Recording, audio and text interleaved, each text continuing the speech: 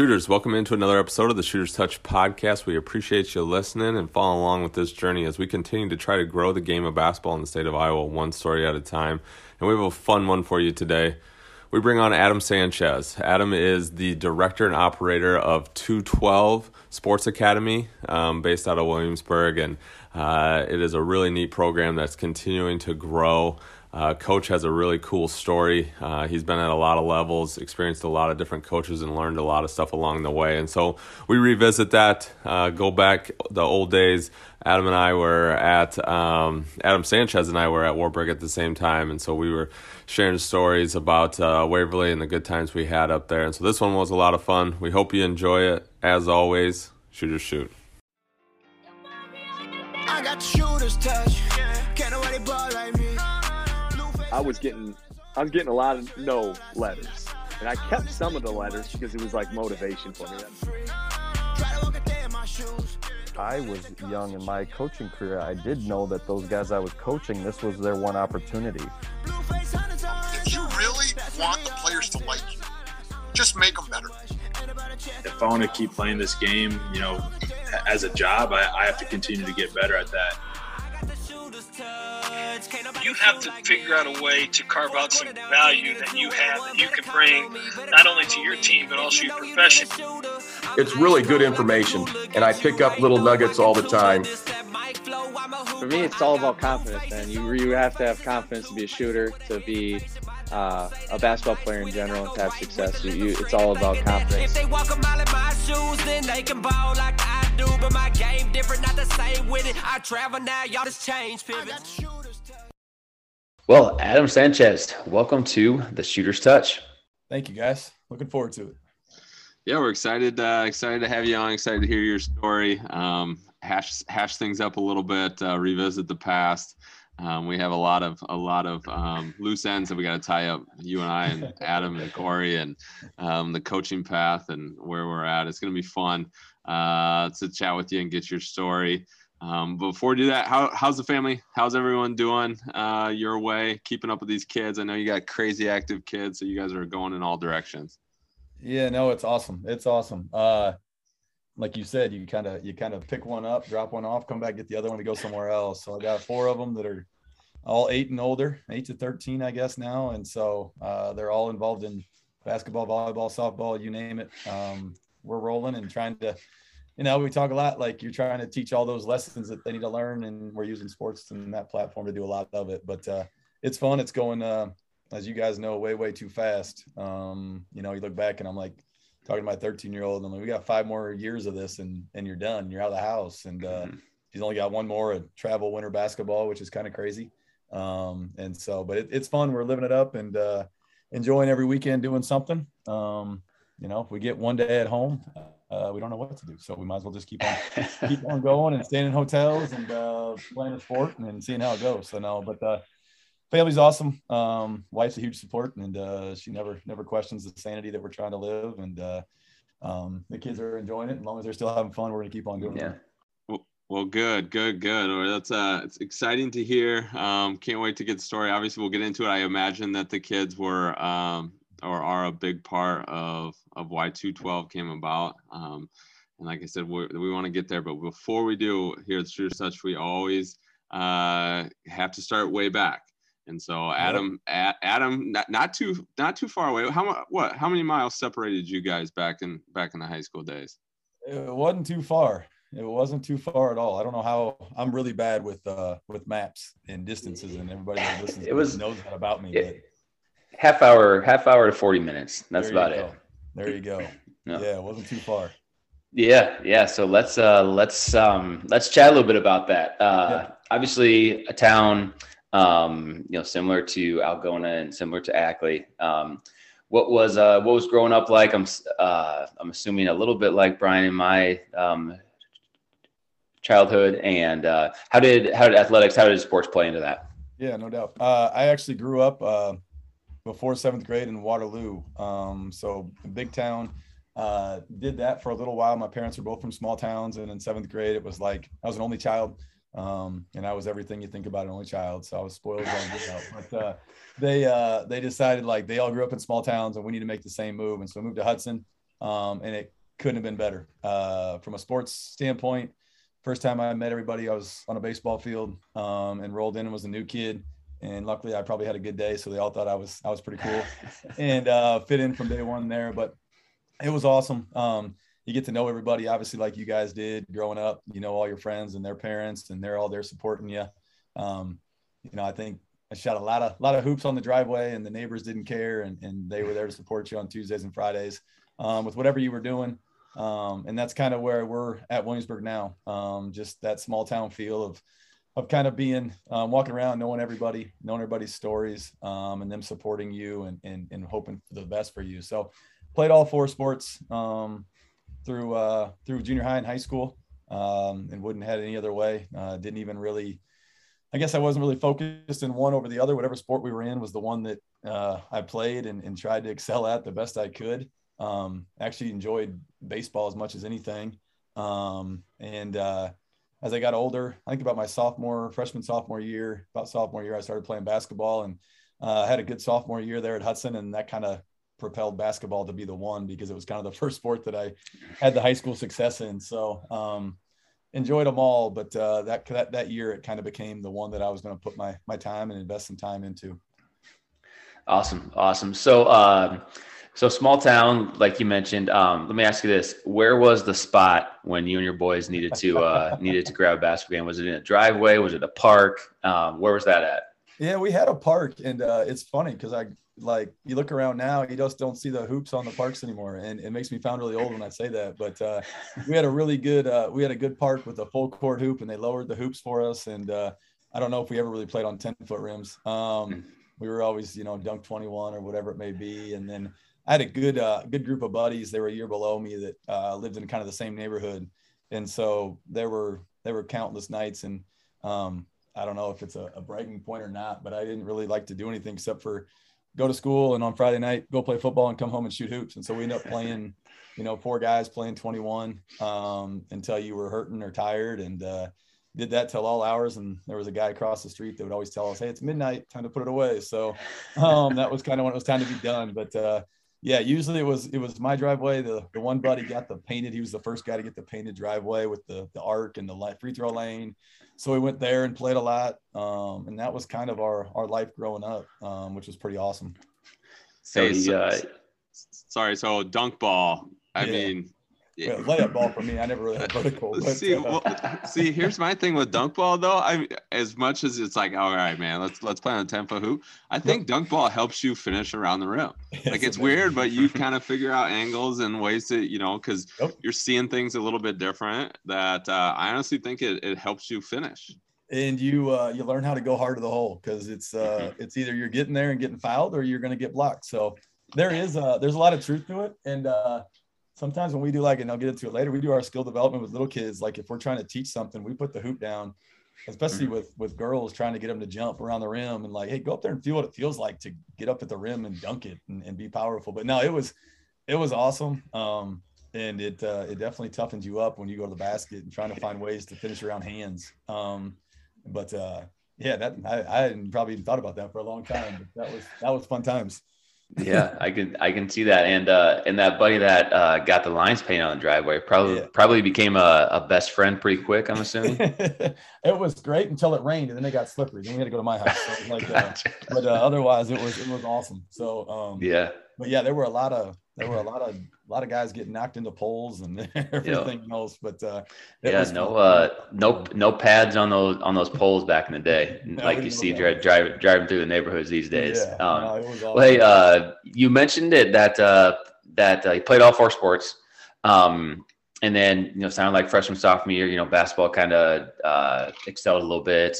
I guess maybe in the front of those 4 sports. But how do you think playing all those sports helped you in basketball on the basketball court? Yeah, that's a great question, and we talk about it a lot now with our kids. And I think the ability to understand the commitment it takes to give something to a sport, and the discipline it takes to be really good at 4 different sports and those types of things really helped me. And I think the biggest thing, and you have that conversation about specializing and all those types of things, and that's a different world now, especially in bigger schools. But the ability to learn how to move on different fields is really important. Because the way you move on a football field as a quarterback or receiver may help you when you play basketball. And I played soccer actually ever since I was little. And so in high school, I played at Hudson and kind of started the program there. Me and a buddy, I wasn't even around until we were a sophomore. And I was like, we got to get this started. So we started it. And, you move on a soccer field, it's like basketball with the ball in your foot. And so just learning angles and how to pass and move and those types of things really help carry it over. And I think it also helps you learn how to be a great teammate, because you're not going to be the best at all of them, but how can you support your buddies and your friends and those things so that they can return the favor when it's your sport or one you excel at. So those are the biggest takeaways I had playing all of them. And, just being around your friends and learning how to be a great teammate was a big one for me. Yeah, definitely. And I think we would agree with you 100% on that. I just referenced it, but you said maybe freshman, sophomore year basketball kind of took that leap for you. What was it? You mentioned that maybe skills got a little better. Was it a growth spurt? Was it, a summer circuit that maybe you excelled at, and maybe, maybe people started noticing, what was that? Yeah, this is take me way back to the good old days of being in high school again. But I remember it was actually my freshman year, and I was on the JV team, fresh off team or whatever at the time. And we had played Wapsie Valley on like a Friday night in the fresh off game. And I had a really, really good game and scored a lot of points and had assists and whatever, and played really well. And then the next day, some reason, I don't know, Wapsie must have been at something at Hudson, and I was watching it. So I don't know if it was a wrestling meet or something different, but Marty McCowan was there. And he comes over and he's just like, hey, I watched your play yesterday, and you have a lot of good skill sets, and you understand the game, and we look forward to coaching against you, for the next 3 years, but really keep, pushing it. And I never, really thought about it at the time, but that was one thing for me that was like, all right, this guy's kind of, as you know, Adam, around that area, it's a big name. And to have him come over and say that to me on a Saturday morning when I was a 14-year-old kid, I was like, you know what, This might be something. If I keep working at it, I could be pretty good at it.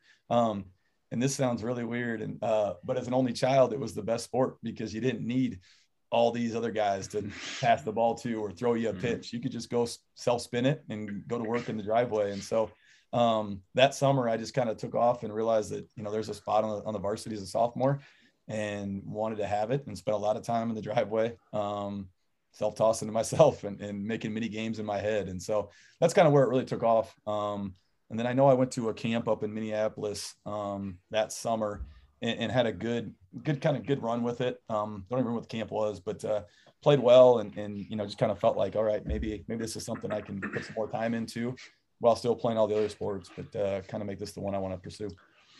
Yeah. Shout out to Marty McCowan. Great coach, great guy. Problem is, so many times when I was coaching at Cedar Rapids Wasp, McCowan keeps showing up everywhere. Yeah, they don't go away, it seems. Definitely don't. So one game in high school that you remember the most, whether that be good or bad, what is that game? I'm going to give you two if I can, because they'll never go away. One of them was a sophomore, and I think that's kind of when like everything just decided this could be the one. Is we played Demetrius Kimrow and NU High.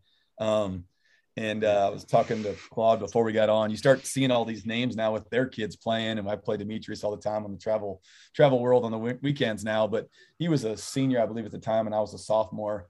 We played at NU High. It was a good game. We weren't great, and they were pretty good. Lost by a little bit, but I had 28 and he had 38.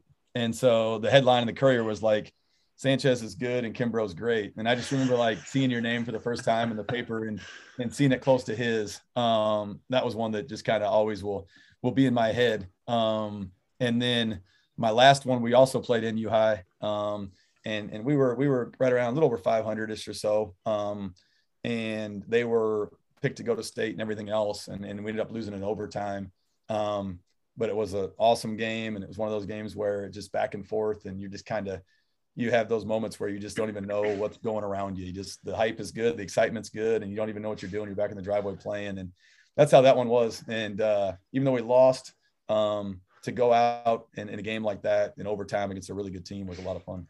What year was that? What year was the second NU High game you're talking about? The 2001 was when I graduated. So it was like they had Jake Struck and some Jake of those Struck, guys. yeah. And his name's escaping me right now, but the superintendent over at Spirit Lake was the coach at the time. Yep. Golly. Yep.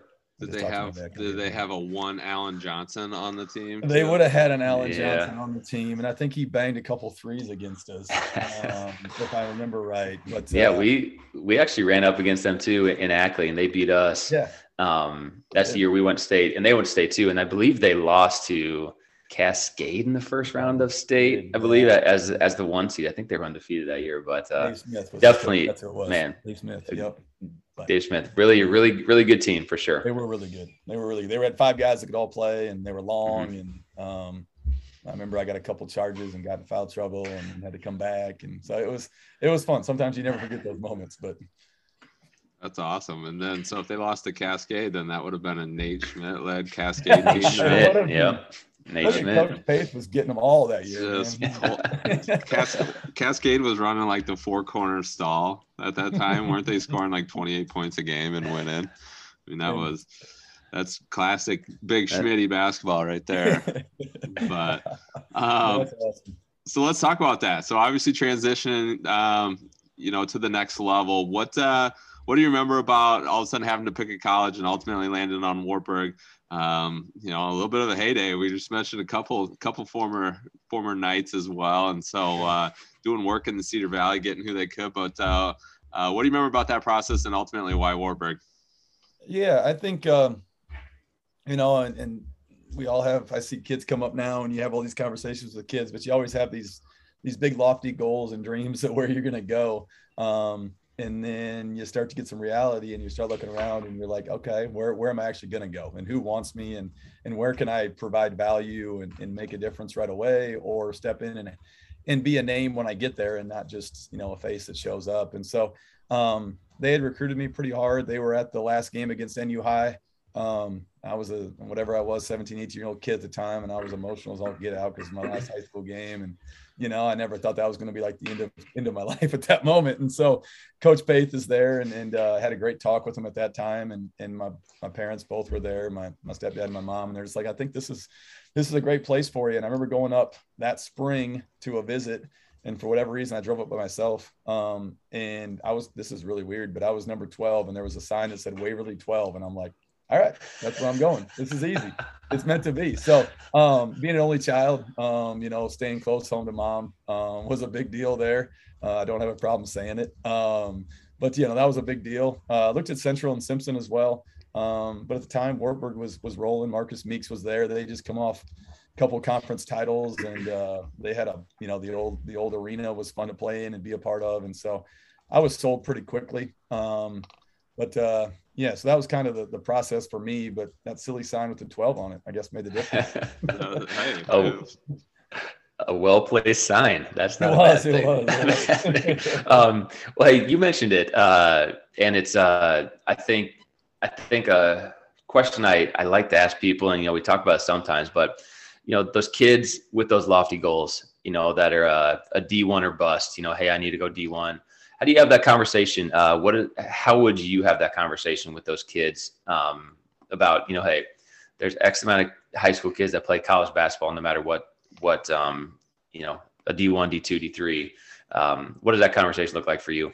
Yeah, I think we'll get into coaching a little bit, but I spent a little time at Drake and Grandview and at Wartburg. And so I've been a lot of different levels and seen it all. And I think Adam would be a testament this too, and Claude had days with it and I had days with it, but you got to go somewhere where you're going to be really happy on like your worst day, if that makes sense to you. Cause there's going to be a lot of days where like, if you go just because of basketball, you're going to be really unhappy because basketball is going to wear you down. The coach is going to be too much.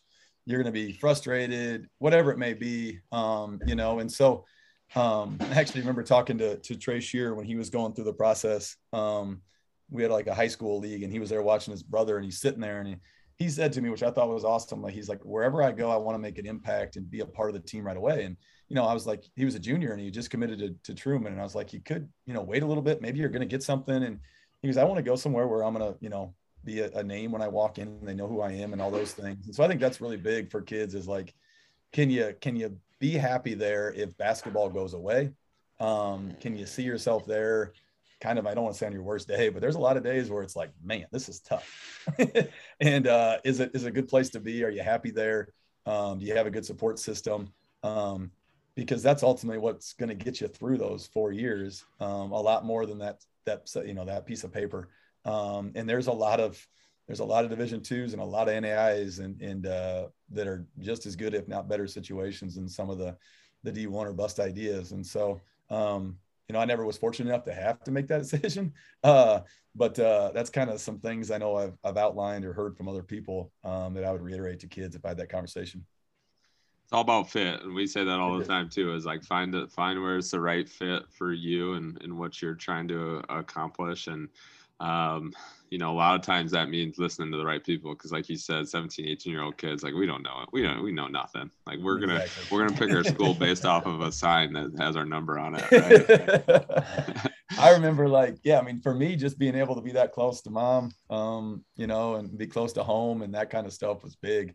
And I think that was, really, really important for me. And it proved to be important and helped me a lot as I went through it. And, I think that's like you said, the fit's the biggest thing, for sure. Well, and it's crazy too, because, you look at the situation and like you said, even if you remove basketball, and the impact that it had, I know specifically on you and your life, and it's where you met your wife, and it's, where you met a good majority of your buddies that you probably still talk to this day. And so it's crazy on how big that is and how much that could change. Like if you went to Nebraska Westland and where, it's like, it would have been different. Like, yeah, maybe the playing would have been different, but the situation and you would have been different from it too. So, with that, let's talk about Wartburg. So you came in, and like you said, the teams were good. I mean, nice gymnasium, the snake pit was rolling. Coach Paith, just in his heyday, just the two-tone khaki pants and navy jacket. I was hoping you would say that. Just looking for a travel every other trip. But Friday night, orange tie, let's go. It's just classroom at halftime and sharing a locker room with the wrestlers. I mean, we were just living the best life. Practice down. Early practice in the PC with the track team and anybody else throwing disc over your head. I mean, we had it all going on. But so you step on campus. So this is before me. So as a freshman, you step on. What do you remember, as we always ask, the biggest adjustment? So you're the man at Hudson, just running things, and now all of a sudden you get to Wartburg. You probably got some spring ball in there. You probably got Jake Olson dunking on somebody. What was the biggest adjustment? What do you remember? Well, first of all, everything you just said, like, those are the best 4 years of your life right there. So chalkboard that he was writing on, the locker room was so skinny. You sat in the back and you weren't sure if you could hear what he was saying. That was awesome. But anyways, we'll get into that later. But my biggest thing, and it's fresh in my mind today, and it'll be there forever. So Marcus Meeks was a senior, and now he refs all of the tournaments I go to. And so he was a senior at the time, and we had spring ball, and I drive up there, I see my 12 sign, and I'm jacked up and excited. I got my cutoff shirt on, and I'm feeling pretty good about myself. And that time our shorts were baggy, so I got the nice baggy shorts on. I'm feeling good. I'm going to go to my first pickup game. And I roll up there, and like you said, you're feeling pretty good about yourself. And you walk down to the old rec center PC down there with the rubber courts, and Marcus Meeks is there. They pick teams. And I get on a team with a couple of like guys that I didn't know, and they weren't the top dogs. And the other team is Marcus. Courtney Henderson at the time was coming up with Marcus Meeks to play. And he was probably 22, 23, just got done playing, I'm pretty sure D1 or wherever he was. And he was overseas at the time, or playing somewhere really high level stuff. And then this 16, 17-year-old brother with him, Mike Henderson, is playing. And here we are. So Sanchez, you got the ball. I didn't cross half court, and I tell people all the time, for like 10 to 12 straight possessions. Like Courtney Henderson and Meeks were just like, I don't know who you are or who you think you are, but you're not crossing half court. And so I would spin, there they are. I would change hands, there they are. I would in and out, there he was.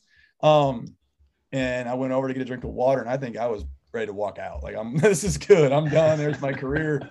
Wartburg's over. I'm out. But Courtney Henderson comes up to me, and he probably don't even know who I am anymore, but he comes up to me at the time, puts his arm around me, and he's like, Coach told us who you were, and he wanted us to just to check you and see where you were at. And he like, let's just work on a few things. And so he took me to the side, and we worked on some things to break the pressure, to relieve some pressure, and all that kind of stuff. And it was a really cool moment. But I tell Marcus all the time, like, you guys literally didn't let me get across half court for 10 straight possessions. And everybody in my team was probably like, who's this scrub they picked up from Hudson? But that was kind of my moment, and then Jake and Mike Pipo and those guys, they take you around afterwards and make you feel good. But it was really cool. It was neat. And those three guys on the floor together were probably as scary as anybody I've ever played against. So that was my come to Wartburg and come to the big time moment.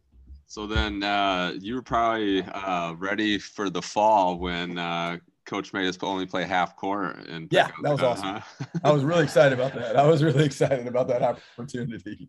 I do remember that day too, where he was tired of us playing full court and cherry picking, so we just played half court. So he made us play all fall ball. We had to play half court and check it out. Like that was I don't know. That was tough. That was tough. Probably kept Atchison from kicking the ball across the gym, but it helped me out a lot because that full court stuff was never my expertise. So I think maybe he did it for my confidence booster after that moment. So how old was Pipo when you came in? I want to say he was a junior.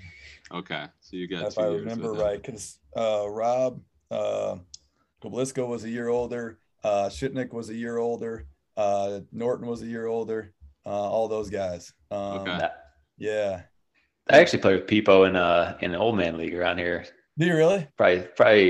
Well, that was probably 5 or 6 years ago, but had some handles, could shoot the long ball a little bit. This is what's really crazy. Number one, he was probably about as good a Division III player as you're going to see. He played hopefully he's okay me saying this. He played old man ball when he was 20 years old against a bunch of college kids and was really good at it. But he has his nephew and niece play for us now through 212, and his grandma comes down every single week and drops the kids off. And the first time ever, she's like, "You don't remember me, but I'm Mike Pipo's." And I'm like, "Oh my gosh, this is a trip down memory lane." So you've been to my house for lunch and all this. So we come full circle there with him. But I tell you what, man, Pipo, like his game, like shifty, like smooth, like he wasn't gonna like super wow you, but like he's just so solid at everything, and just his demeanor was like he went like through like 3 years of guys like that just break you down with a jab step and a 1 foot fadeaway and undersized, and he was like dream shaking guys, and it was impressive. It was fun. It made me really good because I just had to pass him the ball. Him, and so he was, and he never got too hot and bothered about anything.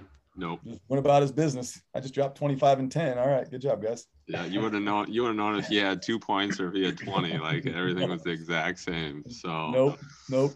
But well, good. So let's fast forward a little bit through the playing career. Then let's see. Would have been. Hold on, we got to revisit this. So was it your senior year? What year we won conference was your senior year, right? Was that your senior year? The year you guys won conference was my year coaching. Okay, that was done. No, we did win conference, and then we lost in the conference finals to BV for the 77th time in a row. No matter what we did, we lost to them on a buzzer beater. We lost by 10. I mean, any way you named it, they got us every time. So we did finally get it. Then the next year, they won it again with Staggy and Schmidt as seniors and all you guys. Yeah. That's right. Okay. Yeah. So that was the selection Sunday at the duplex, right? Yes. That might be one of the lowest moments you could ever have. Like we won conference, lost to BV, like in a heartbreaker at our place. Finally, we got a home game against them. Didn't play as well as we should have, and they got us. And then selection Sunday comes around and we're in, like we're feeling good. We're watching it on the old big box TV, and next thing you know, no Wartburg comes across the screen. Oh man. I took off for the pool table downstairs, and I don't know where Atchison went, and it was ugly. But that was one moment that you're never going to get back, and we were excited to finally get our opportunity, and the name didn't get called. That was tough, and Staggy would know specifically, but I think someone down in Arkansas upset somebody. Yeah, they lost their conference and took it at large, and I think it was that like either the night before, it was one of those wins. Back to the duplex though, you cut the net down off of the little UNI hoop that we had in the living room. Because I don't remember who we beat, but we beat somebody to win the conference, and we didn't get to cut down the nets. Yeah, you were adamant about getting to cut down the little mini hoop, and we were excited. That's the best part, man. that makes it official. It does. So we made it official. Yeah, we had the best duplex of all time. So man, yeah, we have to do a different podcast just to talk about that place. I was gonna say that would be a whole nother a trip down memory lane at 1308. Polos and everything else. We could have lots of conversations. So. Yeah, the walk home was half the adventure. So bunkers and everything else, sleeping in bunkers and all sorts of fun. Oh, jeez. So obviously, from a young age, it sounded like, and then as I knew you at college, always a very cerebral player, and it felt like coaching was already kind of on the plate for you from an early age. And so, but do you remember, was there a specific time like when you're at Wartburg, or maybe when you were younger, when all of a sudden you're like, you know what, once the playing days are done, like I want to coach? Yeah, it probably was like when I was 4 or 5. I don't remember ever wanting to do anything else. And my uncle, Mark Hendrickson, was an assistant at Georgia Tech for football. He was at Iowa when I was growing up. So he was like, this is the great. Hayden Fry was his head coach. And it was back when they had the 3-stripe shoulder pads and all that stuff, the Apex jerseys. And so like just seeing him and seeing all that, for me as a kid, you just saw the awesome part. You got to see him on the sidelines and all the gear that he had, and Christmas, he'd give you new Hawkeye stuff that he got from the locker rooms. And so seeing all that, that's all I ever wanted to do. From when I was little, people in junior high, what are you going to do? I'm either going to play in the majors or NBA or be a coach. And so that was kind of the path. That's what I wanted to do all along. And fortunately I get to live it in a different way right now. But, I remember I was, and this will kind of skip a story later on that we'll have to share, but I was just got done with Wartburg my freshman year, and had a good season as a freshman there, and came back home, and Jason Bauer, who was also from Hudson and played at Iowa, was back home, and he's like, let's run a camp. Like, and I was like, I'm in, let's do it. And so we ran a camp. We made some t-shirts that literally just said All American Camp, and that was it, on like 12-point font. We put a little word art basketball underneath it. And, we ran a camp. We had probably, I don't even know, 40, 50 kids. But I just remember like that was awesome. That's all I wanted to do from that day on. And so I worked Snow Valley camps and being around those guys. And so, it sounds silly, but I don't ever remember anything else I ever wanted to do except for wearing a suit on the sidelines on ESPN. That's great. So you were like the first name, image, and likeness then back in Hudson, or what? I was trying to do that. Trying to break barriers already. I remember like Jason Bauer was like, well, we got to get, like posters and media guides from Iowa to give out to kids. And I'm like, yeah, what about jump stops and pivots and shot fakes? So we were on 2 different platforms, but it worked really well because the kids got a little bit of everything. So that's funny. I actually do a camp with JB right now. Do you really? Yeah, his son and my son are about the same age. So me and Jay, we've been actually doing that for about 2 or 3 years now. But literally is a big circle of basketball people. It's crazy. Small world. So then let's fast forward then. Senior year, May term. What class did you take for May term your senior year? Oh man, can't wait to hear this. This is bad if I don't even remember that. Is that right? That's not. I don't even remember that. You don't remember your senior May term? I just remember it was May and we had a good time. That's about all I remember with that one. I know I had to do a lot of catching up for a 18-year-old freshman year, not doing all the things I probably should have done as well as I did. So I was taking some real classes still. I want to say it was an education class because I remember golfing. Oh shit! This. Hopefully, not many people listen to this thing yet. But I played. My wife will remember. Like I had a final to get done, and I hadn't even started, so I played 18 holes in the morning, and then started it like at 7:00 at night. So it was an education class, some foundation class that I had to finish. And so I was unfortunately not like all of you all that was enjoying yourselves too much. But yeah, I remember that's all I remember there, because she called me. She's like, "How are you doing on your project?" And I'm like, "Well, I just got done on hole 17. I got one more to play, and then I'll get started." And so I got it done. It was a portfolio. It got handed in, and we did well. So that's funny. But now that you say that, like, I do remember you in there kind of grinding a little bit. Yep, And we were all like going to slow pitch softball games, and I was not. Thursdays were always rough after softball on Wednesday night. So, but then that's funny. That's good. So, all right. So then you get through May term, senior year. All right, now we got to figure this out. All right. Life comes at you fast. What do you remember about making that decision, and obviously ultimately sticking around for another year to get some coaching? But what was your thought process with that? Is that something where you're like, well, I'm going to stay where I know, where I'm comfortable, where I can get a start, or what was the vision there? Yeah, I at the time, I don't even know, it's 18 years ago or whatever it might have been. And so there wasn't a lot of like different networking to get yourself out there. And I was just, a solid Division III player on a really good program. And so went old school, got online. And I remember sitting there in my parents', office area on the wooden chair and typing up emails and just copy and paste and sending. You get a little bit back here or there. But I knew the process of like, get a GA spot, travel wherever you got to travel at the time to go do it. I was fortunate enough to find somebody to say yes to me and want to date me and all that stuff. And so I had that process taking place. And so, she had gotten a teaching job in Carlisle. And so I'm sitting there thinking, I want to at least stay in the state now a little bit if I can. And so got in the master's program at UNI. Coach Pace said they had a spot there. I could coach JV basketball. I'm like, heck yeah. Who else, best place to learn is to just jump in.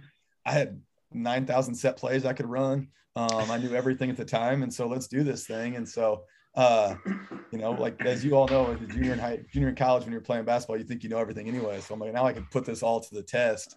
And so fortunately he let me do that. I jumped in, didn't get a lot of emails back from people. I had a couple, long distance things, but it was kind of, a shot in the dark. And so I stayed there, did the JV basketball thing for a year, drove around small town Iowa, with the $5 per diem for supper that night. And, and it was awesome. You just get to see your coach in a different light. You get to see the different side of things. You get to see why he was as gray haired as he was because of all of us. Oliver Drake, Coach Drake was there at the time, who's about as good a dude as you're ever going to meet. He was young and he was hungry. And so, between all those guys, it was probably the best thing I could have done for that year. Just to see that, cause you can go to Division I school and you're going to be cutting tape and picking up lunches and doing laundry for your team, and whatever they need you to do. But here I was on the floor coaching, I was recruiting, I was watching tape, and scouting and all those types of things. And so it was a really good decision on my part. At the time, I didn't know if it was going to be a good one or not, but it worked out really well. Well, and you happen to have a really good assistant coach in yours truly as well. Yeah. That when I wasn't almost dying from an appendix rupture, I was running practice for you because you were always gone to class. Because every Friday I was going somewhere or whatever it may be. This is a crazy name for you. And it might be a high school coach you need to get on, but Jeff Zittergruen at Benton Community right now, girls team, who he's doing an awesome job with them. He was also assistant at the time. He was a student assistant with us.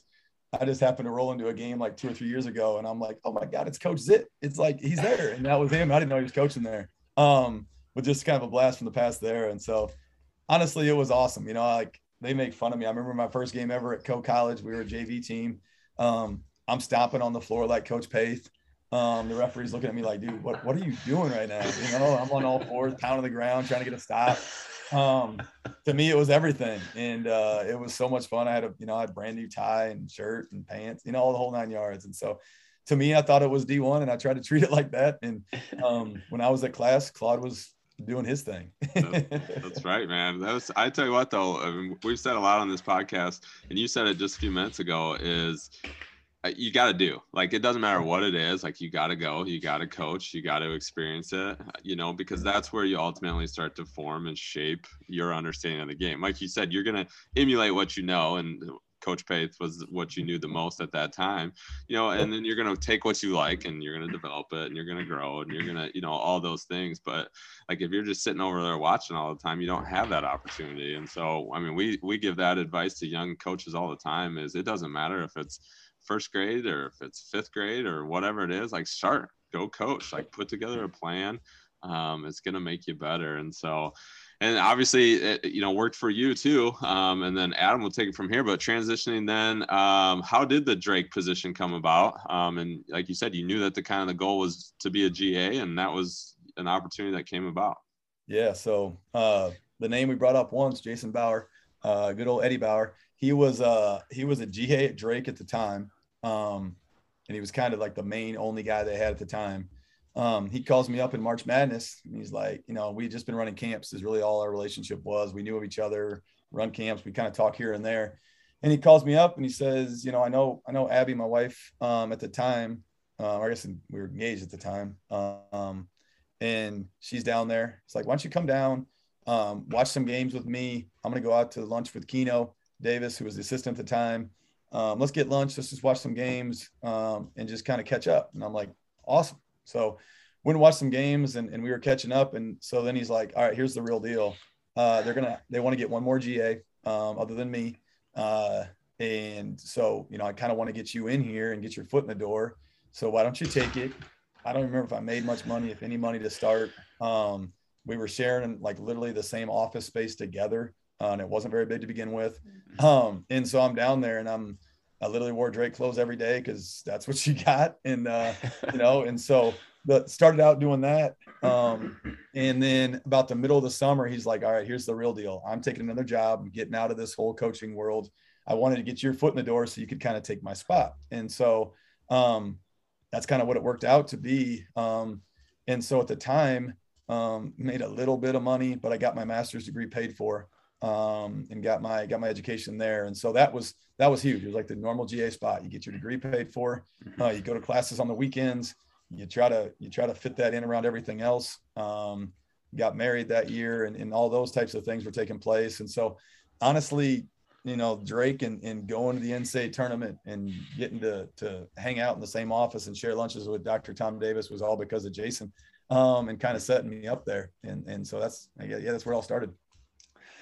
That's awesome. That is awesome. So what was the moment? Obviously as a JV coach, it's JV coach, but you're the head JV guy, right?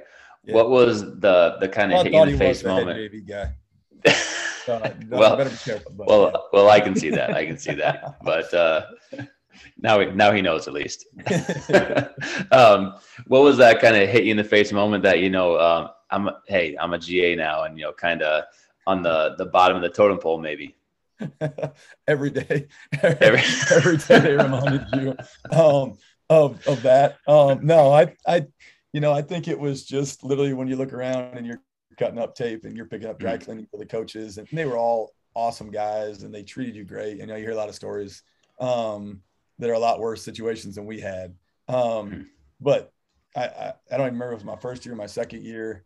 And this is going to sound bad. We were in the Bahamas, so it wasn't like I'm really living a bad life. We're in the Bahamas, but everybody else is enjoying themselves. And it's me and a couple student managers or whatever at the time. It might've been another GA or two at the time. Even we're taping down 3-point lines on the ballroom floor, and that takes an hour to get that right. And then they come in and it's not right. It's not straight enough. It's not realistic enough. We went over and played, did one of the foreign trips when that became legal, one of the first years. And so we had to tape down the foreign line and the wider lane in our rec center on 3 courts. So just little stuff like that. And it, like you said, it was fun because you're at the Division I level and you're like, Dr. Tom was amazing. He'd take you out for lunch and he'd take care of you. So you work your tail off and he takes you out for lunch. You get a bunch of food at Loon and you hear stories. Yeah. So, it was cool, but those were a couple moments where you remember back. It's like, oh, yep, here I am. Yeah. Yep. Yeah. You do. Like, do what you got to do, right? Yep. Yeah. Well, so playing against those teams a couple times, playing down at the Nap. I remember. I mean, one thing I remember down there is just these nets that are so short, and the string on these nets is like as big as my arm. It seems like. Yep. I assume those were Dr. Tom and saying, "Hey, we need this ball to slow down so we can get that press on." There's a lot of truth to all of that. Yeah. I would say I was never involved with having to buy the nets or purchase the nets, but there's a lot of truth to, it was either a double-edged sword. He wanted to play fast on offense and he wanted to set up his press. He wanted the ball to the net in a hurry or he wanted to slow it down. And I, playing at the Nap, it was just really cool for me. And then jump ahead if you ask the question, but it was really cool for me just to see the progress from year one when Dr. Tom was there and you're the middle of the road to when Keno took over in year two, when I was there, to the NCAA tournament run, being nationally rated and all those types of things, and seeing that Nap Center go from we're giving away free school tickets if you read so many minutes to the next year. I mean, it was me and another guy, we were in charge of tickets. And that was the worst, because Clayton Corver knew everybody in the state of Iowa. So he had 9,000 friends that wanted to come watch him. And so trying to we only get 4 and be that guy. So to see it go from that to that was incredible. And it was, if you're going to be there, it was the right time to be in the Nap Center. Yeah, definitely. Obviously some good teams and some good, I guess, obviously good coaching mentors too. So good for you as well. What's one story about Dr. Tom that you remember, if you can narrow it down to one? Narrow it down to one. I think just that he was, he was his last year. And so he was kind of towards the end of the whole thing. He knew he was towards the end of the whole thing. So he was kind of an overseer and a protector of the program, I guess, more than he was, the head ball coach. I guess Keno had kind of stepped in and started taking some of those things. But for me, it was just, golly, growing up as an Iowa kid, like that was your idol. He was everything. Watching Iowa play and going to games and sitting in row 15 on my grandpa's lap, watching this guy. But my best story, he calls us all into the office, and for some reason at the time we were in a kick where we had to be like in dress clothes for whatever reason. I don't know if it was recruiting time or the coaches thought we needed to change it up. So, we're in dress clothes. We walk into his office and he's got this big spacious office, and it's me and 3 other guys in our little teeny office. And so we walk into the holy grail of his office, and it's in the fall, and it must've been the kind of recruits must've been coming in, but we were in like early season practice before the official practice starts.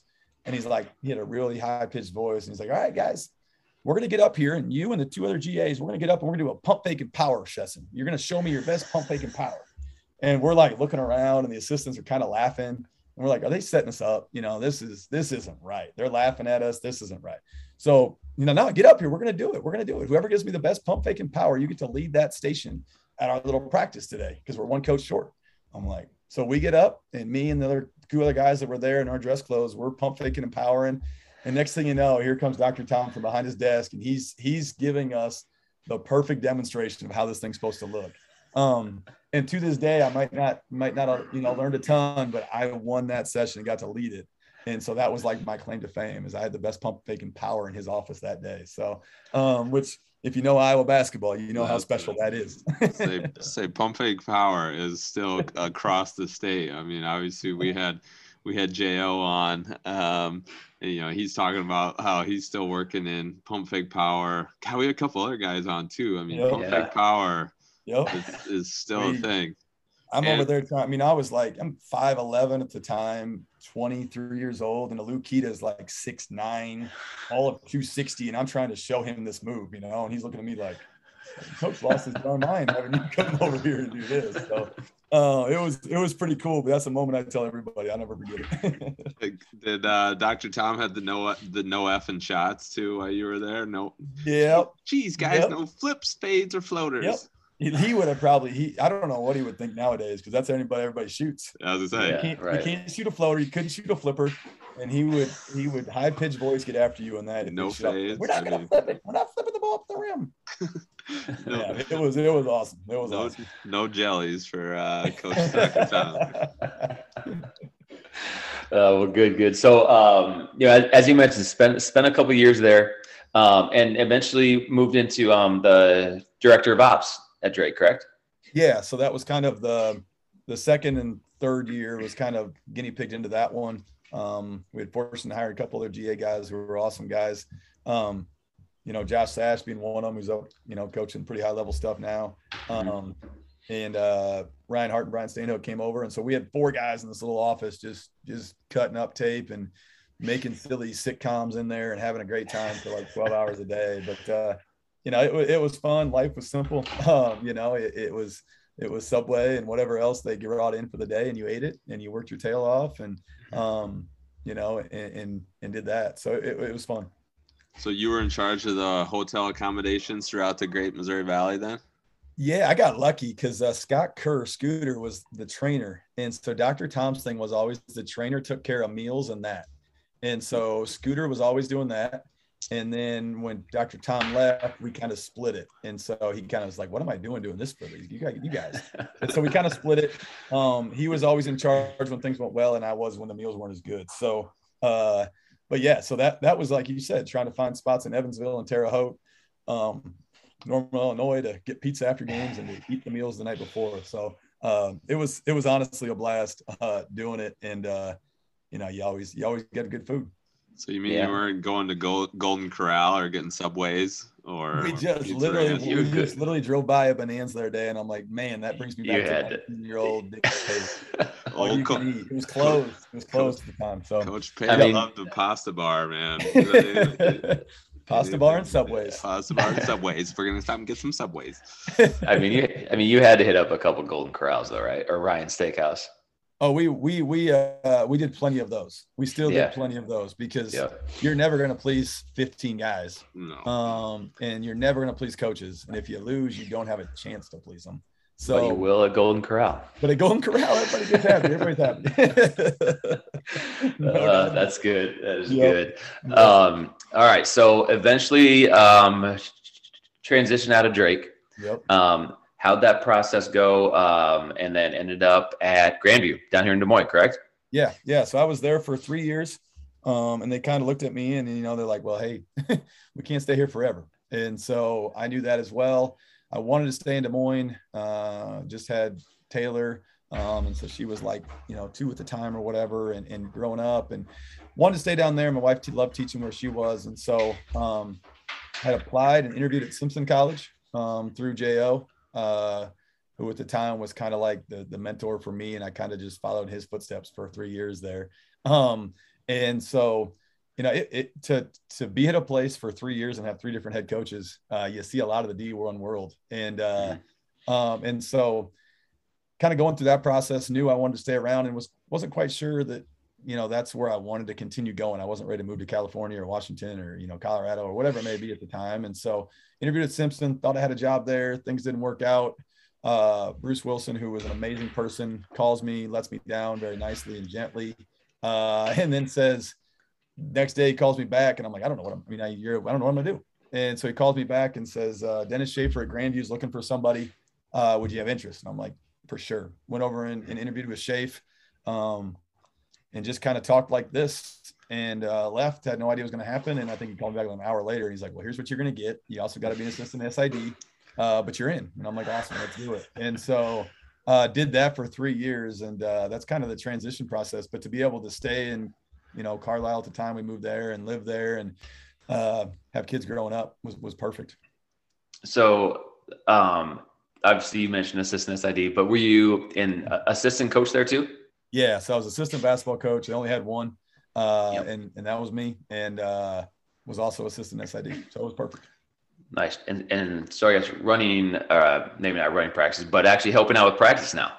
Yeah. So I'm on the floor, and Schaefer was amazing. I don't know if he thought because I was coming from Drake, I would have all these wonderful ideas to run, but he let me do a lot of things in year 1 and 2. On the offensive end, which was exciting, which was, great. Let me handle a lot of recruiting. His kids were kind of growing up in that busy time frame. And so let me do a lot of things there. which sometimes led to some good decisions and sometimes some bad decisions on kids and different things. But it was great for me because you go from the Division I world where you're kind of hands off, just watching and seeing it and having a different role. And then you go over there and you're in it. You're making decisions at timeouts. You're making decisions at half times. You're helping at practice. You know, you know, I love Shapes to death. You're walking them off the ledge. You're walking them on the ledge every other day. And so just helping through that process. At the time I was 25, 26. And so that was really good for me. Yeah. So you're kind of, you know, I guess growing that experience with, you know, 3 head coaches in 3 years. And then, you know, getting kind of thrown into the mix, coaching on the floor, as you said, and recruiting. You know, the experience bank is I guess, you know, expanding for you. Yeah, and now that I look back and I start talking through it all, that was five different years. I had 5 different coaches. And so you learn a lot of different styles. And like Claude said earlier, you're trying to figure out who you are. And you go from, you know, you'll watch one coach for 4 years and you think you're going to be him. And then, you know, you go to Drake and you think you're gonna be like, you know, I wanted to be like J.O. and be an assistant and be a shorter version of him and do that. And then I roll into there and you got Shape. And so a lot of different people that played a big role, but to be able to be on the floor and make mistakes and learn and grow and those types of things were really important. And, you know, the year I went to Granby, we had, you know, the first 2 years there, we were really, really good and had a lot of seniors and juniors that were experienced kids that, you know, helped me a lot, just be okay making mistakes and learning from it with their talent level. Yeah. And so we talked about it before we got on air here, but had an opportunity to coach my little brother, actually my bigger brother, but younger brother, I guess. And they, you know, we talked about too, they had a really, really good team. What do you remember about that year? I'll tell you what I remember is, well, obviously them being real good, get a lot of wins, but one game, the refs maybe weren't calling the most fouls for my brother, and he slammed the ball on the ground, got a technical, and I'll never forget how mad my dad was about that. That's what I remember about that year. That was the one moment that rings true. Not the 30-point games and the patented fadeaway with the ball over his head against 6'10" people, and he wasn't even nearly that tall. No, I think for me, that group, just the amount of fun that they had being around each other. And you realize real quickly, and I think Shape did a great job of this, and I put it on the tweet when he won number 400 this past week, but the ability to care for the kids and care for your team and to let them just be around each other and enjoy each other. Like those guys just loved hanging out. Sometimes it drove us crazy in practice because I love him to death and probably one of the best guards I've ever seen play. But when Grant Burns wasn't ready to go hard, everybody else just kind of followed suit, and it would drive coach crazy. It would, you know, to me, I was like, all right, whatever. But I was young and naive at the time, but it would drive him bonkers. And so just to see that, but you know, I think I went from Drake where every meal was prepared and you had to eat right and everything else. And I remember we were down in a tournament. It was Grant and Corey and Matt Banzoff, all those guys senior year. And we're like in Nebraska or Grace College or something, and we're getting on the bus, and this will, because you'll know him, but like Grant really brings fishing poles and a tackle box. And coach is like, what are you doing, Grant? And he's like, the guy loves fishing. Like 5 on Saturday, coach. And he's like, I know. And he goes, well, I'm gonna go fishing. He's like, how are you gonna get there? He's like, well, my dad's coming tonight. We're gonna drive over, go fishing, and then I'll be ready for shoot around at 1. And coach's like, whatever. So he goes and does it. He fishes. He rolls into the locker room with his fishing pole and his tackle box with a pizza, a Mountain Dew, and nachos. That's what his pregame meal was. And he goes out and we absolutely kill people. He destroys people. He's dribbling around people. He's dropping dimes. He's making jumpers. It was the best gamer I've ever seen. But that was my story of like, all right, you know, basketball can work different ways. And it was just fun. It was a different level. The experience was different than when I was at Drake. But I really, really enjoyed it a lot. There's 2 things I know about Grant is, he loves to fish. And when that guy was on, he was tough. He was tough. He was as special as you could get and it didn't matter if he had a bad Thursday practice or a good one Friday, he was going to be great. No matter what it was. And he always was when we needed him to be. You know, and that's what that team had. They just kind of were experienced and they cared for each other enough that they knew, like, if I need to show up, I'm gonna bring it out and we're gonna get it done. And that's what they did. And it was for me, being young and experiencing that and getting the highs of that was pretty amazing. It's funny too, because obviously you mentioned those guys are successful, and those three names that you threw out all coming from smaller schools in Iowa, and I mean it just shares similarities to obviously some of the Warburg teams back in our day, and so it's amazing on how you get those guys with are worldly different but kind of share the same goal, and they don't need to say a lot because you kind of know. You're like, hey, here's the deal, man. It's game day. It's like he's gonna come ready to go. So. Well, good. So obviously Grandview. So you have this thing where I know 12 was the number for Wartburg, but 3 kind of is your deal because it's Drake for 3, Grandview for 3, Cedar Rapids Wash for 3, and then Williamsburg for 3. And so you kind of got this 3-year thing, and then you're ready for a new challenge. But so take me through the transition going to the high school game. So now you have an opportunity, get back kind of on eastern side of the state, closer to family and friends. I know for both you and your wife. And so Cedar Rapids Wash, how did this come about? Were you ready to have a program? And then what do you remember about like here we are, like this is my program, I'm calling the shots when you got to Wash? I remember that one was a really hard decision. Obviously financially an NAI assistant basketball coach is not rolling in the dough. But we're living and we're loving life. We had just had the twins, I think in the middle of the Grandview experience, which Coach Shape was amazing, allowing me to be a dad and experience that, and still, allow me to do that while coaching, which was amazing. And so had a really hard time leaving him. Be honest with you, had a hard time leaving that area because Des Moines was pretty neat and pretty special as a young family. But kind of through Shafe and a couple guys down in that area, other high school coaches, they had given my name up there to Cedar Rapids Wash and Ralph Plegman and went up and interviewed. They liked what they heard and got the opportunity to do that. And my wife's like, we're in as long as I can live in Williamsburg. And so that's what we did. Went up there and for me, like you said, you got to learn on the floor. And after being a JV head coach and thinking I knew so many things and running so many things, like I needed to get back on the floor and be the head coach and calling the shots. And so the opportunity to do that was awesome. And to go to Cedar Rapids Wash in that conference, it's almost like a small college. You're playing against some of the top coaches in the state, some of the top players in the state. At the time, Iowa City West was, Big Ten Central, running guys through there. Dubuque senior head guys going to UNI. They were everywhere. And so every night was, you had to be on and you had to have a really good program to compete. The year before I was at Wash, we were 0 and whatever. After they had won this, the title or went to the state tournament with Oglesby and Washburn and those guys. And so coming in, a win was like, that was what we needed. We just needed to win. And so to be able to do that as a young coach, we got it done. We beat Kennedy, to see the excitement in those kids' eyes. And so that was kind of the moment of like, all right, this is what I'm going to do. This is who I am. And this is what we're going to try to do here and build something. And it was, it was 3 years, but it was a neat 3 years, and we got to see a lot of good players. I got to learn a lot and grow a lot, and be around a lot of talented players on our team. Isn't it amazing how when you look at the different levels, so obviously unique experience for you to be, like you said, Division III to Division I to NAIA to high school, and ultimately, we're going to get to the youngsters here at 212, but there's not a lot of difference in the game. I mean, the game is still the same. It comes down to the fundamentals. It comes down to footwork. It's just a matter of who can do it more, longer, and more consistently and at a higher level, but it's all the same. Yeah, it's no joke. I was just talking to a guy that I was just talking to Adam Haleska on the phone the other day, and we were talking about youth stuff and youth kids and all those kinds of things. But he's like, when I was in the NBA, we were doing the same things and they were nitpicking the same things, and we did it for 3 hours straight, before he even got to play.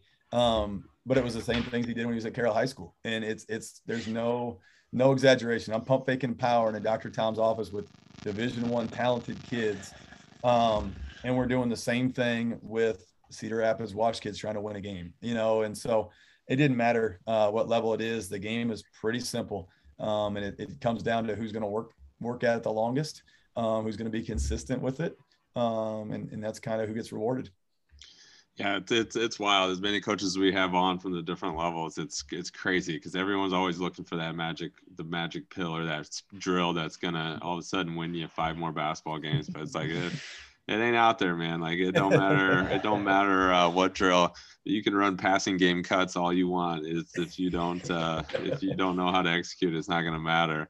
Yep. But so then it sounds like we're with your position at Wash and being able to, have your first kind of real program and build things and start to see that success.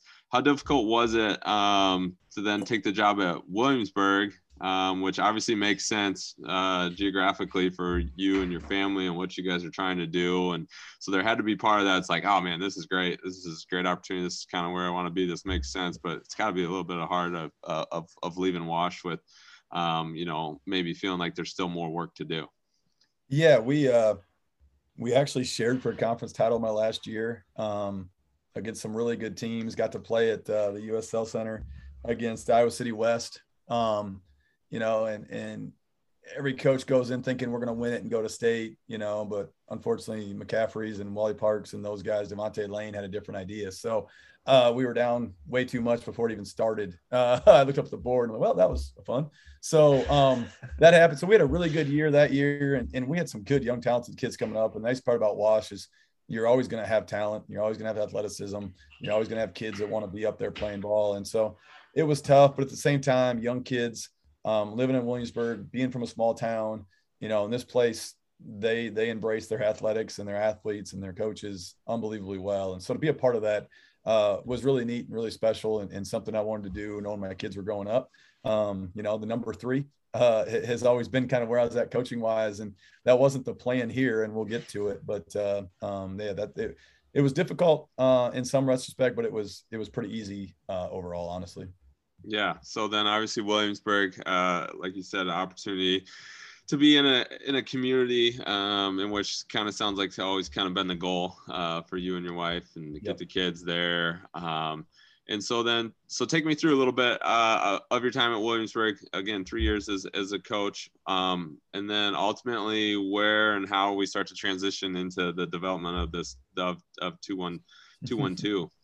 Yeah. So was here for I was doing Williamsburg and it's amazing. You see all these different levels, and you talk about basketball not being any different. There's the amazing amount of coaches there are at every stop is incredible. We're playing in the WAMAC, and I'm like, hey, I'm going to come down here and we're going to run these couple things, and they're not going to have an answer for it. Well, they all had answers for it, unfortunately. So, but it was neat to be able to start doing youth camps, trying to build something. The team that's number top 5 in the state right now. Those kids were upper elementary, early junior high age kids at the time, and running camps with them and knowing kind of what we had coming and trying to build something was pretty special and pretty neat, and was really, really cool. And so, like taking myself back to 18-year-old running All-American camp in Hudson, Iowa, like doing those camps and those clinics. I was doing them here for Williamsburg and doing them like coaches do all the time. And a buddy of mine just sat me down one day and said, my kid's playing club ball for this team. Let's go watch a practice. We went up and watched it. No idea what he was even trying to get me to do. We're sitting down. He slides me a piece of paper and he's like, if you think you can do this, answer these questions and get back to me tomorrow, And so he was setting up a business model for me right there and didn't know what I was even walking into. But he calls me up the next day and he's like, I just watched the way you run camps and the way you watch clinics and all those things. And I think you could provide more for kids than just the kids in this area, while also giving the kids in the area competition against the best around the area. And so that was kind of the goal. 212 started with the idea of just running skills camps in the fall, running around basketball practices.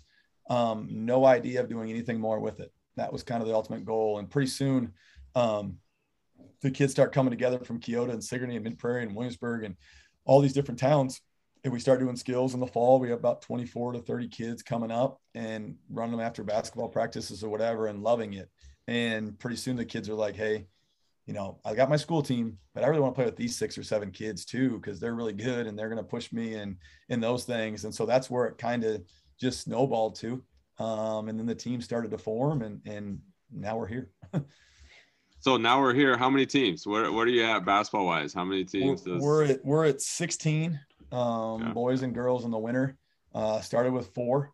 So we're up around 132 kids, and we're on just getting out with year 5. And so, for year 2 and 3, I was coaching high school ball and doing this at night, and, go play Friday night in Independence, win a buzzer beater, lose a buzzer beater. It didn't matter. We had 8 a.m. in Cedar Rapids the next day. And so, it was pretty awesome. It was pretty neat. And, it just slowly started to grow and to skip ahead to maybe a question you're going to ask, but our AD at the time, Coach Ritchie, he was a football coach, just kind of brought me in and we had some conversations, and he's like, we're just going to have to make a decision for you personally. You got 4 kids, got an amazing family. You want to be a part of them. I know you do. You also have this burner of 212 that's now starting to take some of your time. But you also have the Williamsburg basketball team that I know you care about, but you can't care for all those things at one time and still be able to do what you want to do. And so kind of gave me a couple of days to make a decision. And ultimately with young kids and just being able to see the growth of the program and to see the development of the kids, that's kind of where I wanted to go. And I think the biggest thing for me, I know I'm rambling real quick, but the biggest thing for me was being a high school coach. There's so much time you can't work with your kids by rules, and trying to squeeze it into the summer when they're pulling in 19 different directions was hard for us at a small school. So the ability to work with 4th grade through 8th graders all year long was something that I just, I jumped at, and it kind of, that's what started the whole process. So obviously number 12, what is the other 2 stand for, or what's 212? What's the story behind that? So 212 degrees is the idea of an extra degree, turns boiling water, turns hot water into boiling water, produces the steam, which can make the locomotive run. And so, the whole idea is these kids are doing an extra degree of work. They're all going to school ball. They're all still the best kid in Keota. They're the best kid in Sigourney. They're the best kid at Prairie, Cedar Rapids Prairie, whatever it may be. And they're doing extra, driving down, getting extra practice in, getting an extra skill session in, playing an extra tournament outside of what everybody else is doing. And that extra degree of work can make the biggest difference. And so that's kind of where the name idea came from. It's not New York City's area code, even though somebody's mentioned that to me before. We've heard a lot of people say like, hey coach, we're going to keep you at 211 today. So a lot of cool little things come from it all, but that's the whole idea. And it just sticks because really, you guys know it, but to be really good or really special at anything, you got to add a little extra degree of effort or time or commitment, and the kids in the program do it. It's pretty special to see. I know you mentioned it, and obviously it was not an easy decision to step away as the head coach there at Williamsburg, and have that opportunity to run your own program. But at the same time, what you have going with 212, I would argue that, and you kind of alluded to it, but probably making a bigger impact on the program than you could potentially make at the head coach, just because any head coach will tell you how valuable a youth program is, how developing these skills at a young age. And we talked about it earlier. I mean, the footwork, the finishing, all that stuff, it's all the same. It's just a matter of when do you learn it, when do you perfect it, when you get good at it. And so being able to have a program like 212 in the Williamsburg community is only going to help the basketball team and now multiple sports, because as I understand, you guys have now expanded in and are doing more than just basketball, correct? Yeah. So we have some volleyball teams that are playing this winter as well into the spring. We host a plethora of different tournaments, but just the opportunity, like you said, to meet so many different kids and Adam and you both playing ball and being a part of that through high school and in college, that's where a lot of your friendships get built. And I look at my wedding picture and it's littered with guys that we played college ball with. And so just the different avenues and to bring all these kids together that are sharing the same goal, and their ultimate goal is to get a little bit better. And so just to be able to do that is pretty special and pretty unique. And when I was 23 and wanted to be on ESPN with a suit and tie, I don't think I would have had the same impact as I do right now. And wouldn't have had some of the experiences and the opportunities I do right now. And so just there's kids from MFL Marmac that you work with in Oskaloosa and Fort Madison and all these different areas. and you just leave and you're like, you know what, they couldn't do a Euro step in an hour and a half. We can get it done. And just those little stuff that they build and they grow, and to see the smiles on their faces when they do it, it's pretty special. And, I'm really happy, I guess, with the different options I was left that day that I chose the one I did.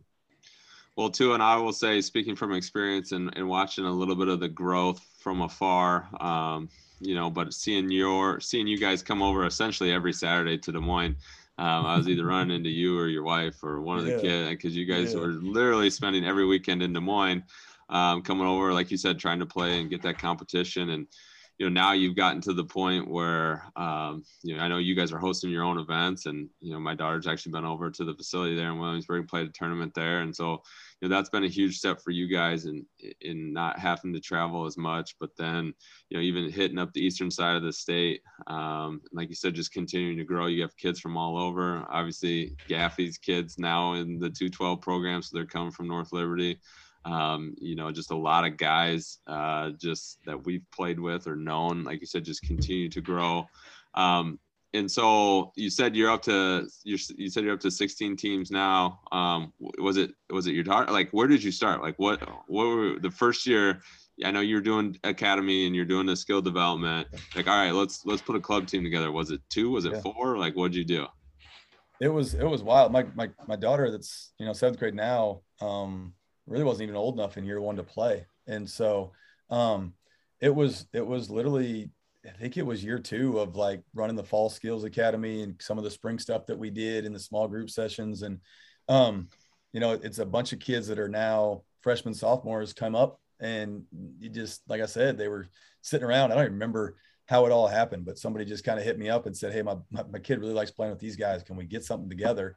I had no idea what I was even getting myself into. And so called a couple people that I knew kind of in the AAU club world, and they kind of helped me through the process. And we got, year 1, we got some reversible jerseys made and screen printed them up here from some guys, and rolled into our first tournament in Hiawatha. No idea what I was getting myself into. And lo and behold, we played Cedar Rapids Kennedy in the championship game with one of our teams and John McCowan. So like I said, they're always in the way. We got beat that night, but so that's just kind of how it all started. And it went from 4 teams to, and I kind of tell people and people in our program, and anybody that wants to listen to me, as you guys know, I can talk a lot, but anybody that want to listen, like the kids and how hard they play and how well they play together and how great of parents we have, like that's our billboard, that's our advertising. And so the kids just sold the program every weekend. They played hard. They shared the ball. They were from small towns, just like our guys at Wartburg, just like our guys at Grandview. And they cared for each other. They wanted to compete. They didn't really care who got the shot. And they just kept growing and getting better every single weekend. And so that kind of grew it. And it went from like 4 in year 1 to like 8. And then it went to 12. And now we're at kind of, I wouldn't say capacity, but we're at a pretty good number. Yeah, no, that's great. I mean, that's something, just a great opportunity, like you said, to make an impact. You very easily could have gone and, and joined or tried to be part of, one of the other 100 club teams that are out there. But an opportunity to really kind of build something, like I said, it's for the community, but not only the Williamsburg community, but for the area. And the ultimate goal is for the game of basketball, and giving back to the kids. And like you said, it's a vehicle. The game of basketball is a vehicle in which that we use to learn a lot of things about ourselves along the way, and then ultimately take us to places to form those relationships in which that we'll cherish forever. And it sounds like you're well on your way to continuing to do that for hundreds of kids every year. And so we appreciate you sharing that story and giving us a little insight on how we got to that point. Yeah, no, it's been special. It's been, neat. There's a lot of names from college and high school, and their kids are coming through, and now we're, getting the opportunity, like you said, pass the game on, pass the knowledge on.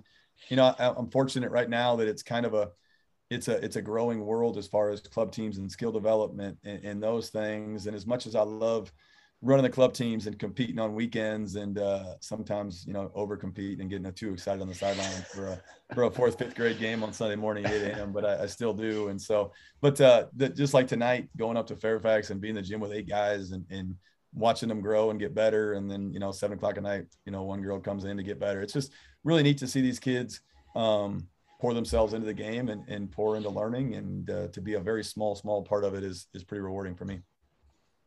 Yeah, definitely. That sounds rewarding. I kind of know what you're talking about with maybe getting too over competitive. I do that on the first grade level too. So you're not the only one. Well, hey, as you know, we like to end our podcast with a little section we call rapid fire. Brian's going to hit you with a couple questions that I'm looking down at the list of these. I'm pretty excited about some answers of these. So hit them with him, Brian. All right, here we go, Chaz. They're still pretty easy though. We're not. I'm not gonna hit up the Joes or the Poorhouse. Although I probably should. Now that I think about it. So, all right, first one. Then we always lead with favorite visiting gym or arena. And you can take this two ways. Obviously, one that you've coached in. So visiting, you got to be the visiting team. So no cop out home gym stuff. Yep. So either I'll take a playing one, I'll take a coaching one, whatever. I'll take both, whatever you got. So what's a cool environment? The one environment I'll never forget, I'm a Hawkeye fan, so this is bad to say, but it was Hilton Coliseum when Keno was playing, and we were ranked top 25. I think they were as well. We're at Hilton, and Keno's in the huddle, and it's so loud.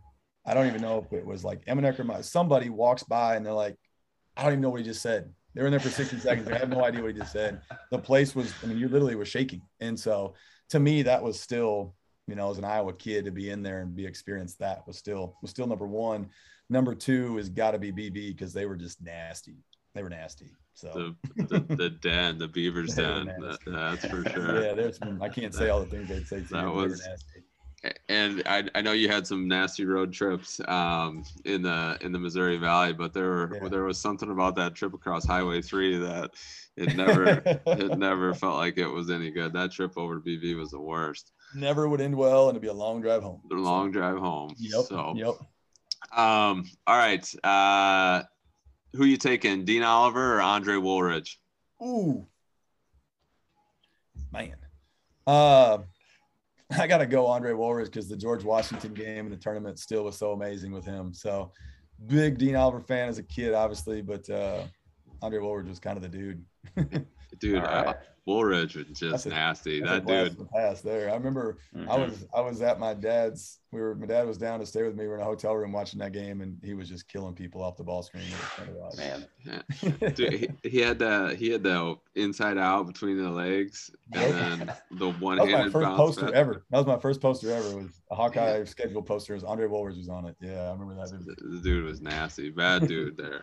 All right, a lot of time in Cedar Falls, I know, and so this is a heated debate that we always get into with people that know the Cedar Valley well.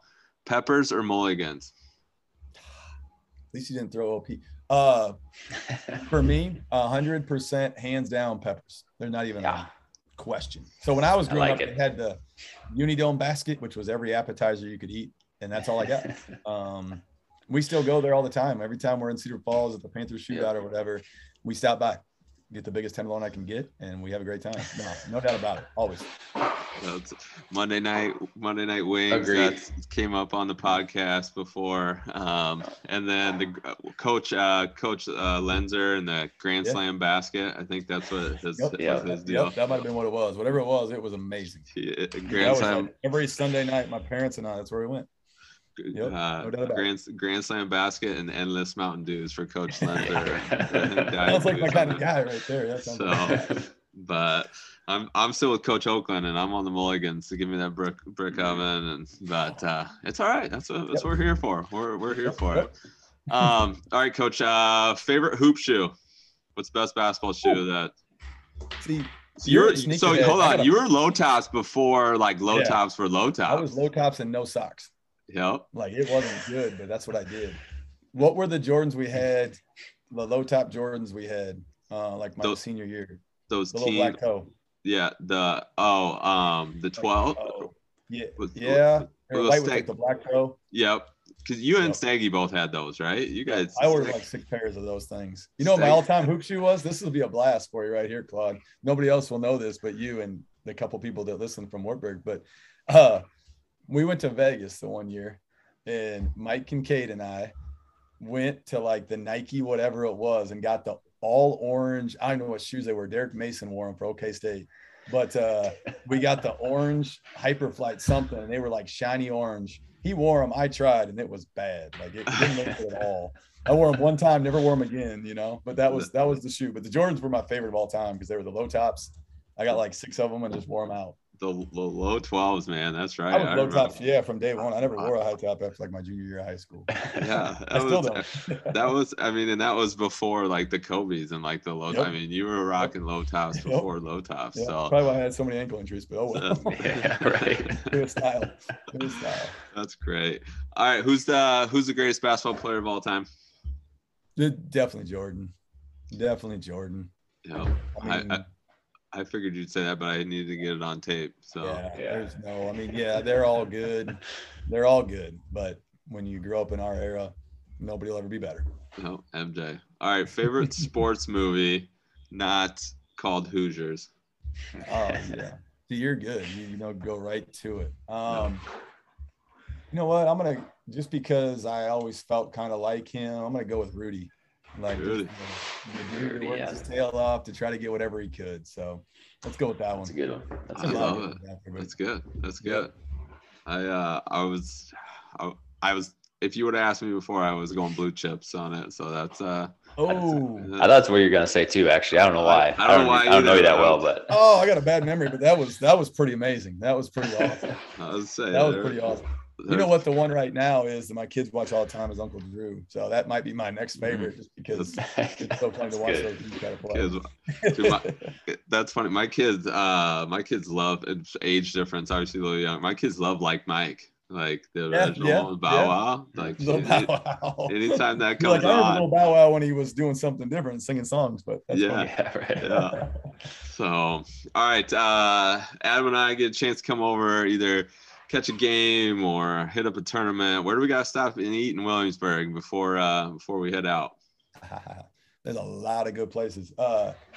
Williamsburg's a pretty awesome town for a little town. It's got a lot of good stops. Pizza House is amazing. Like if you're gonna come, you got to go there just because that's the spot. But you got to bring cash because they don't take cards. Ooh, I love it. You got to stop there quick. But if not, my favorite spot in the whole town, so we practice Monday, Tuesday, Thursday nights, right? And I probably eat there 3 nights a week on the way home is Casa Tequila. And so you got to get a little Mexican food and stop by and see those guys because they're all good dudes. So those are 2 options. Good. Pizza and Mexican, Adam. That's what we get a lot of. So we love it. Here for it. Can't mess it up, man. No, you can't. So all right, 2 more, Coach. We'll get you out of here. Shooter's Touch, name of the podcast, can mean a lot of things. At some point in our careers, for at least a night, we've all had the shooter's touch. But what does it mean to you if someone has the shooter's touch? Dang. The shooter's touch to me, if you just hear it, say it, is probably what I never really had the touch, but Veet always had the touch when he was playing in AGWSR and UNI, whatever. But like when the ball hits the rim and you're not sure which direction it's going to go and it just rolls right on in. If it's the front of the rim, the back of the rim, rolls around 3 or 4 times. That's the touch. The guys that throw up there and it bangs off hard, you got the touch. You need to get to the rim next time, young fella. Or the dump ball hoop and start doing that. Yeah, right. Oh, that's good. All right, Coach. Last one then. Had a lot of experience, a lot of levels, impact a lot of kids. We talked about the importance of the game, but what would you say is the best thing about being a coach and having an opportunity to impact these kids' lives and teach them the game that we all love the best? Man, if we got enough time, I could go on forever, but it's honestly the most rewarding thing that I think I could possibly do. Just the ability to have that kind of impact. But to me, it's simply growing the love of this game and seeing kids enjoy it, want to be a part of it, get excited about it, and to see their development. And when a kid says, hey, can we get a couple more shots up, or can I, my own daughter's like, can we go shoot tonight? Like, that's all I'm trying to do is just give them a little bit more so that the confidence grows, their excitement for the game grows. And I tell our own staff, if you're killing their excitement or killing their confidence, we're not doing it right. And so as long as we're doing those things, that's what coaching to me means. And that's what it's all about. And as long as those things are taking place, we're doing it right. And it's been been the best part of the journey, and I'm excited to see, when I'm getting older and whatever, I can continue doing it for kids. Yeah. Oh, and you said it earlier too, like what's it like on your worst day? And that's something we've all been there, where you've had, a bad day, and then you get it stuck between the lines and it kind of all goes away. And that's just something that you try to instill in these kids, and understand that, when you're out there, it's still a game, it's still fun, but it can be a distraction. It can be a tool, it can be a vehicle. And you give them the skills, and you teach them the right way, and it becomes a lot more fun.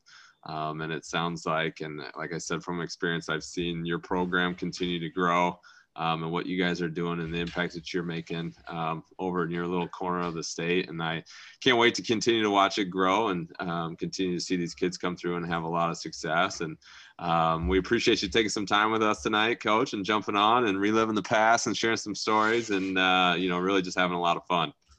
Yeah, thank you guys for giving me the text and giving me the Ched shout out, because it's been a long time since I've heard it. And anytime you guys need to talk and relive some memories, give me a holler, because this has been awesome. We will do that. Yeah, it was great. It was great to catch up again with you, Coach, and wish you the best here moving forward. And we're gonna. I think me and Brian need to head over there to Williamsburg, grab some pizza, because it sounds like a golf course that's amazing. So if you guys can hit them straight, even better. I think you can. We can do that. Yeah. And, I hit some of them straight. Is that cool? There's not a lot of trees. There's not a lot of trees. All right. Well, perfect. It'd be awesome to come on up and catch up. And I think we got a lot of people that kind of in the same circle, as it sounds like. So it'd be great to catch up with all you guys again. Hey, perfect. Best 9-hole course in Iowa is what everyone keeps telling me over there. It is. All right, so, let's do it. Yep. Hit me up, and here I am. So let's do it. Shooters, we got to give a quick shout out to Green Line Design Company. Jacob over there was the one that helped bring Shooting Santa and Shooting Shamrock to life. Did a great job. It was a lot of fun to work with. Super easy, super professional. And so big shout out to them. If you want to reach them, it's greenlinedesignco.com is the best way to see the rest of his work. We appreciate him and helping us out. Look to help him out as well. If there's anybody else that we can continue to help support, or would like to support us here at the Shooters Touch, we'd love to hear about it. Let us know. As always, Shooters Shoot.